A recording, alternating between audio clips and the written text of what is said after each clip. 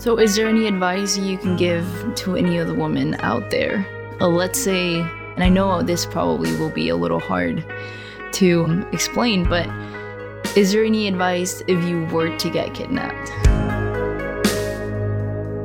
Or if you were to be under the captivation of one of these serial killers, anything that you could do to try to get away? Serial killers topped the list of questions by Texas A&M architecture major Patricia Rocha and her friends. This is a continuation of our new press conference at the True Crime Reporter podcast. Hello, I'm investigative reporter Robert Riggs.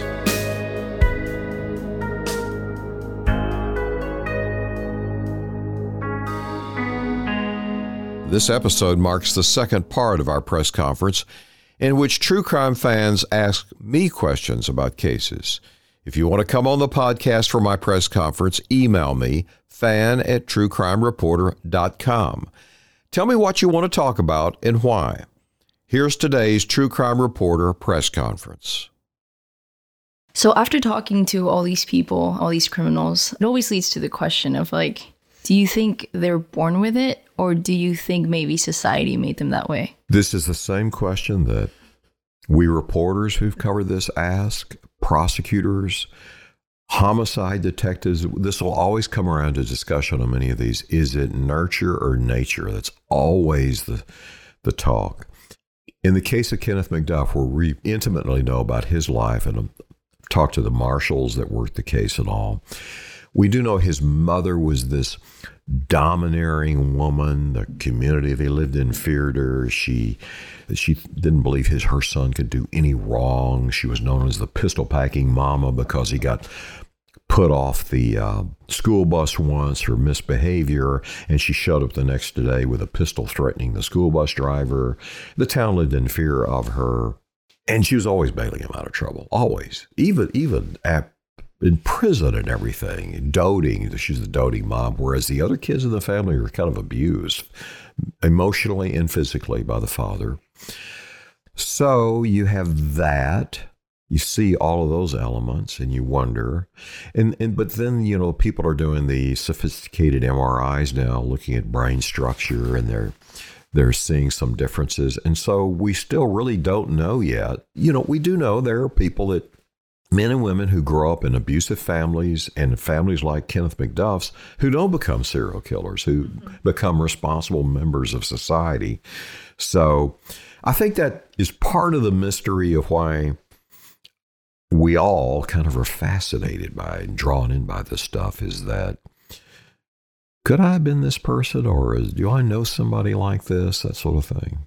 What do you think the difference between fascination and then obsession means to a fan? Where do you draw the line when it comes? Because I think about all these high prolific serial killers and that they have people who start being a little bit into the crimes and start being curious about it, but then end up being completely obsessed that they send letters and they marry me, and they hold them to a different standard. So I wonder what the difference is. I've saw that throughout my career, still see it today. And I'll get letters from them don't you know he's innocent? Poor, pitiful him. And I've got one of those just recently, and I'm do you know you're involved with a psychopath? I don't know what's missing in those women's lives, because typically what I find it is women and these jailhouse romances and stuff. I did an episode not long ago about this, where the female prison guard, helped this killer escape, and they took off, and she ends up getting killed out of the deal. It was high profile. And we'd seen this. We knew of a case of a female FBI agent who became involved with a death row inmate. He's not going to get out and lead a life with you. He's going to, in Texas, he's going to be executed eventually. And then the ones that write letters. And now I will say this, the psychopaths and others, they're really good at manipulating these women, of flattering them. They might find some physical feature of the woman that she's self-conscious about, or, feels that she's depreciated, and they flatter, they'll put on the flattery and stuff. And, the psychopaths are master manipulators. And by the way, they don't feel fear like you and I. They have no fear. They have this uncanny ability to sense your fear and sense your needs and stuff. So I see that going on. And, we saw with Manson, women showing up in the court, not just his others. The Zodiac Killer, same thing, with these women fascinated, sending letters and stuff. It's always amazed me. I want to get one of these women on sometime to see if they'll talk. I'm like, why? What's going on here? On the other side of the coin, I see men that begin, I call it the lonely heart scam, that they'll fall in love with a female inmate. And what I've seen in the female side of the prison, they're very manipulative in reaching out. And there's these things online where they get their friends to reach out and they send pictures and make all these promises.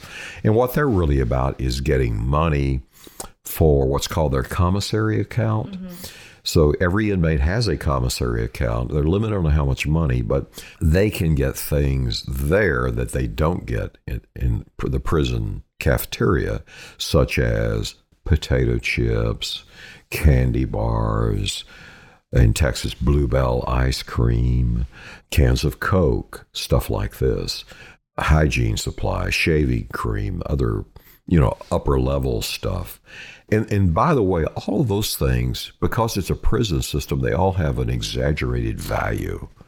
It used to be, until smoking was banned, you could get killed in prison over a pack of cigarettes, somebody wanting your pack of cigarettes. So you will see the women soaking, typically older men, single men, often widowers, and, they flatter them. And they'll come to visitation. They'll put them on their visitation list, and they'll come down. And sometimes they'll even get married, right? Right. I've seen both sides. Yeah. Again, it's that part of that how we're curious about what is going on in the brain. Whenever I first started getting into true crime, I think it was through podcasts and stories. But then with all these shows being released, you kind of tend to forget that even if it's, I guess older for us, like the earlier crimes in the 60s, that you tend to forget that people are still alive that were affected by that because they were kids. Like you said, she was 13 years old. So you don't really think about the way that these criminals are being portrayed in the television or different areas, because you're like, oh, it was so long ago, it doesn't even matter. Believe me, it does matter. I see it. I've seen it in every case where I've known about the families. They never get over it. And so, for instance, in the McDuff case, he randomly murdered 3 teenagers parked at their high school football field, talking, playing music. One of the boys, what would have been his aunt, told me that her mother was his brother, and told me that as a result of all that, my mother hovered over me, didn't want me to spend the night anywhere, didn't want me to go places, was just terrified that I might be abducted like her brother had been. And it had just had smothered her life, and always, this thing was on her mind for years. It was always on her mind, and it did. I had a sense that it impacted her health too. So have you ever thought about I don't know if you've done this before, keeping up with the victims, or maybe a story on the victims? Well, yes, in the television show, that was a key thing. We want the public to understand what happens to victims. And sometimes it's, for us outsiders, it can get painful to keep up with the victims, because and I know that Parnell McNamara, he was a U.S. Marshal at the time of this, really involved. Today, he's the sheriff of McLennan County. I think Parnell's 74 years old. His family's been in law enforcement since the turn of the century. You know, Roosevelt made one of the family members a marshal. It's just an amazing history. But I know on him, he really, really carries emotionally the burden from the victims. I mean, he left the execution of Kenneth McDuff. He witnessed the execution. He went because he kind of gave some support for the victims' families. They're not there. They're not there for vengeance. What I've seen in all these cases, the families want to know that this person can't hurt anyone else. There'll never be another chance they can hurt anyone. That some way they won't get out of prison. But I saw him there. There's even a picture of he and I and his brother who'd worked on the case together outside after the execution. I didn't witness it. But he told how he started crying on the way home and said, you know, I'm just not the tough old guy, marshal, that I think I am. But it gotten to him. It just had got just what you'd seen. He'd had another moment like that too, and I know the others had, when they heard the confession of McDuff's accomplice in the Colleen Reed case, and suddenly they knew and understood the full horror of what he had done. And it is unique in that it has been very rare that you actually know blow by blow what they do to their victims, but he had an accomplice. That's very unusual, and he had them in others. And Parnell said that he, driving back to Waco that night, that suddenly, man, tears came rolling down his mind. He was like, oh my God, I'm not as tough as I think I am, but this is horrible, horrible. Now, what it did do, it drove them, all of these detectives and investigators, to not let go. And so for years, they kind of kept it going. And so they actually got McDuff to reveal where he had put the bodies of 3 victims, including Colleen Reed, just to help bring the family peace and to have a service, you know, a religious service. I find in the detectives and stuff, there's always cases that they still carry around with them. I do think it takes something of an emotional toll over the long run. And now it makes me think, have you ever talked to any serial killers? Well, whenever you have like interviews with them, have they ever had some sort of resentment, or did you ever kind of feel that they were at least a little bit bad about it? Or has it always been, no, I did this? No, they're psychopaths. There is no remorse. They have no feelings of remorse. The whole time you're talking to them, even when they're talking to investigators, they're thinking about how they can manipulate you. And you've been around it, you can sense it, you can see it. And one of my friends, Gary Laverne, wrote a book about McDuff. Gary's an incredible writer. He'd written the definitive book on the sniper in the tower about the incident at the University of Texas. He went in and interviewed McDuff. A lot of people were asking, Robert, when are you going to go in? I'm telling him, I'm not going to give this guy any more moments. It's not going to be his moment. If I did enough of him going in and out of the trial, but there's nothing going to come of it. And sure enough, Gary was in there for quite some time, you know, and McDuff wanted to talk about his fast cars and what a tough guy he was in prison, but would never go anywhere around the killing or any of that sort of stuff. And always had a cock and bull story that they thought they could convince you with, but none of the truth. And so he was pretty hardcore. And I know one investigator that spent 40 hours with him and got a little bit here and there about where all he had traveled and stuff like that.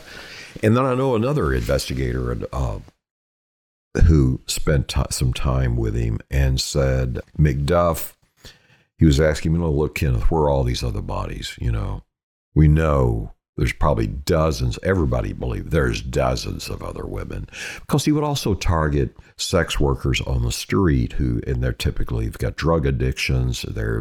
They become distant, isolated from their families. And they're really kind of, unfortunately, disposable human beings that nobody, there's even been a problem with the police not paying attention to their disappearances.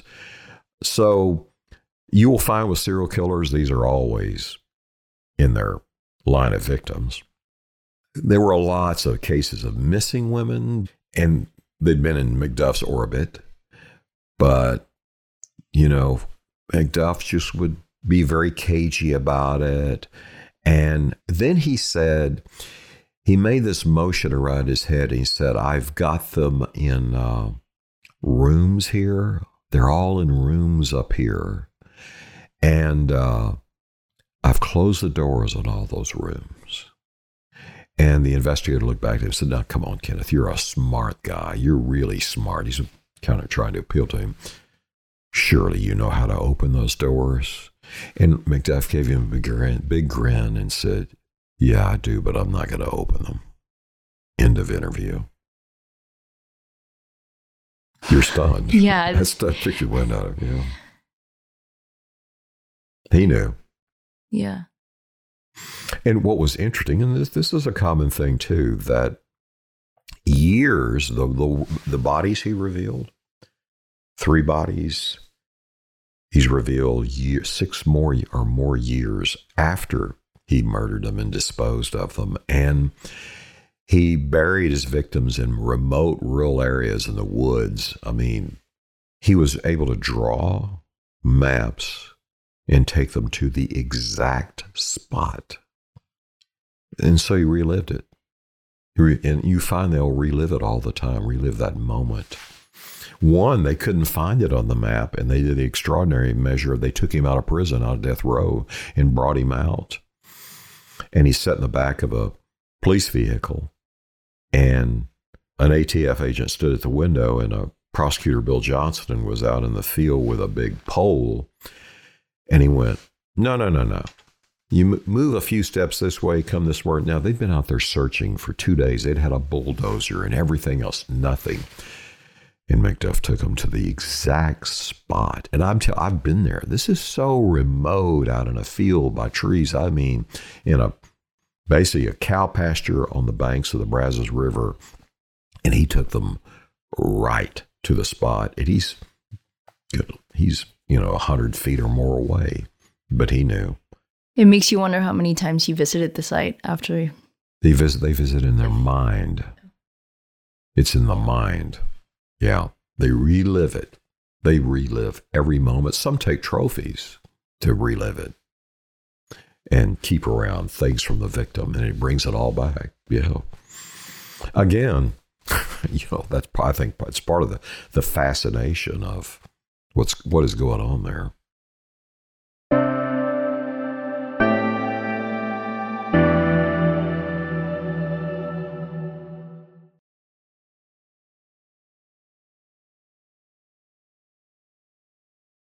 Talking about the trophies, what are some of the weirdest things? I don't know if weird is the right word, but some of the most pieces that they've taken home that you've known about that have been stuck with you?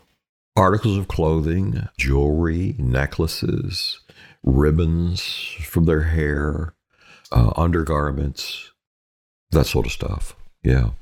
We have a show coming up that we're going to start pre-production on, and that serial killer was taking porcelain objects and other stuff from places and giving it to his wife for their home. Yeah, like decorating the home with it. Yeah, she had no idea. How can, I guess because they're masterminds and they know how to manipulate people, they're really good manipulators. We've talked about that. But how can you keep this side of who you are a secret from everyone around you for these very well-developed ones?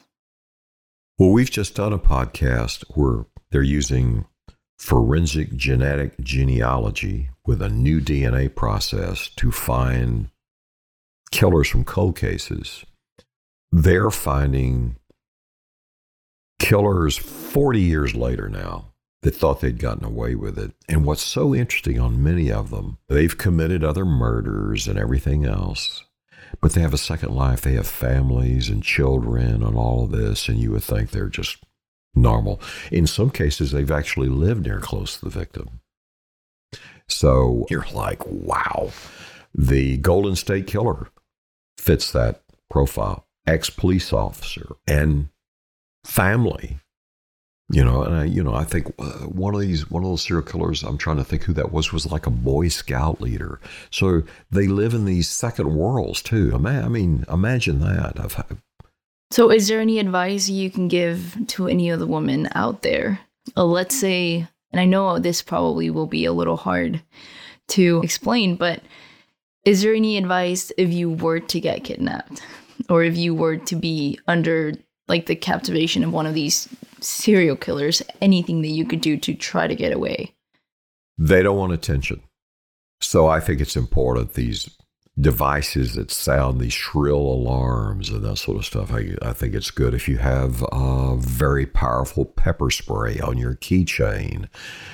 But also just taking steps earlier to try to not make yourself vulnerable. I do know on the sexual predators and all, they're opportunists. They literally are looking.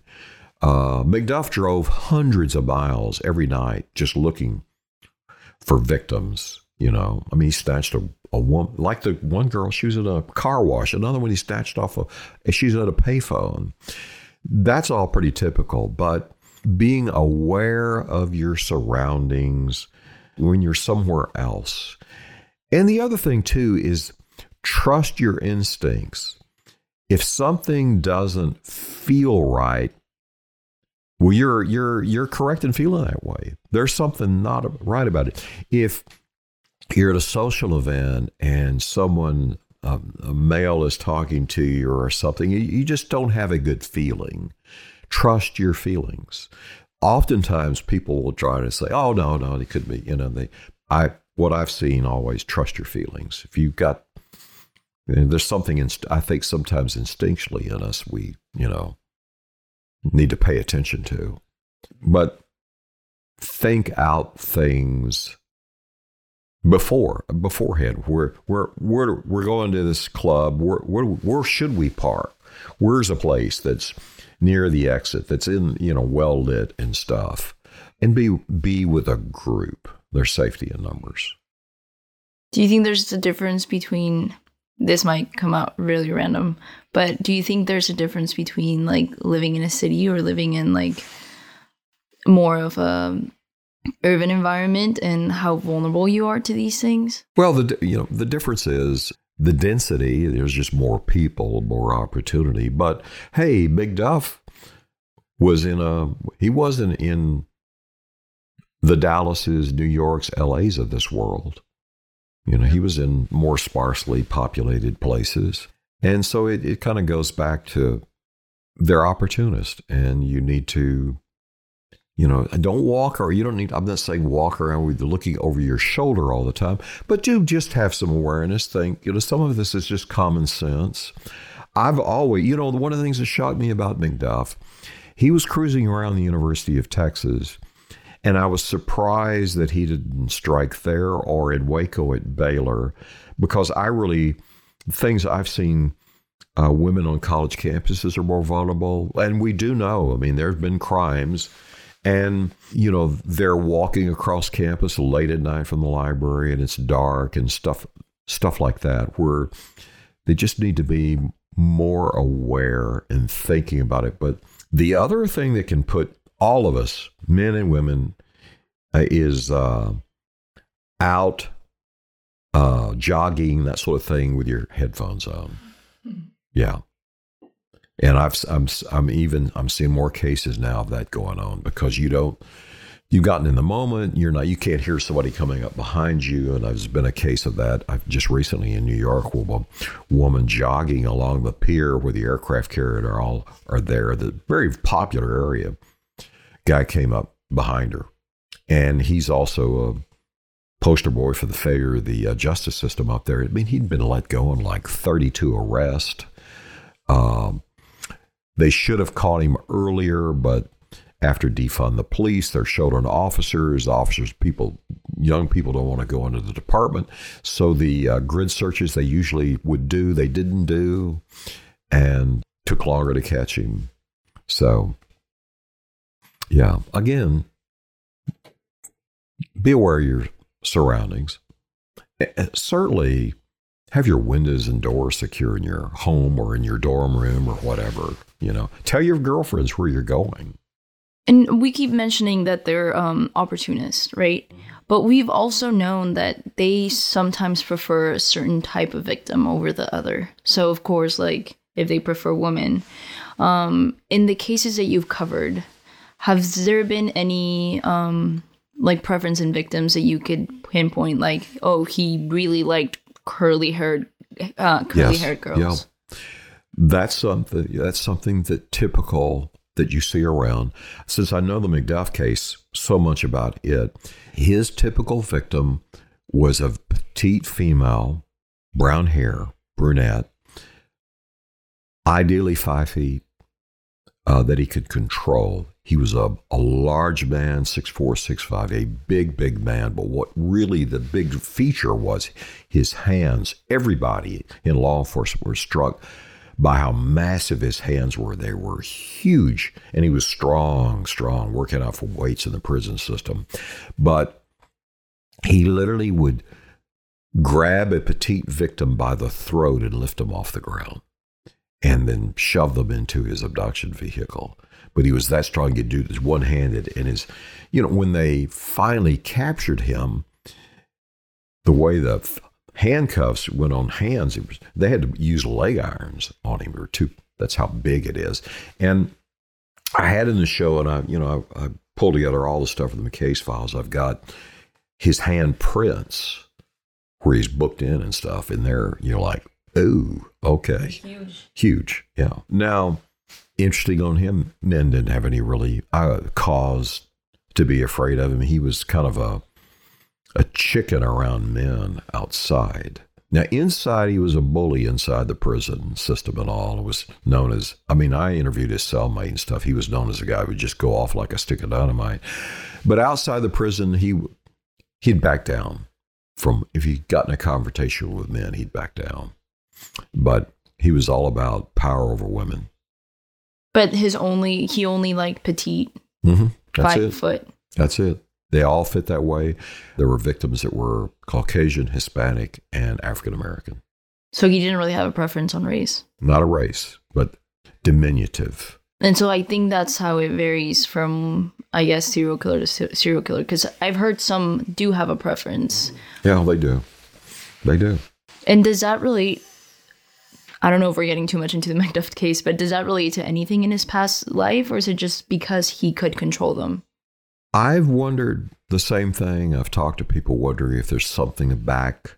We know that I definitely know he raped a girl in high school, got away with it. Family was too afraid to come forward.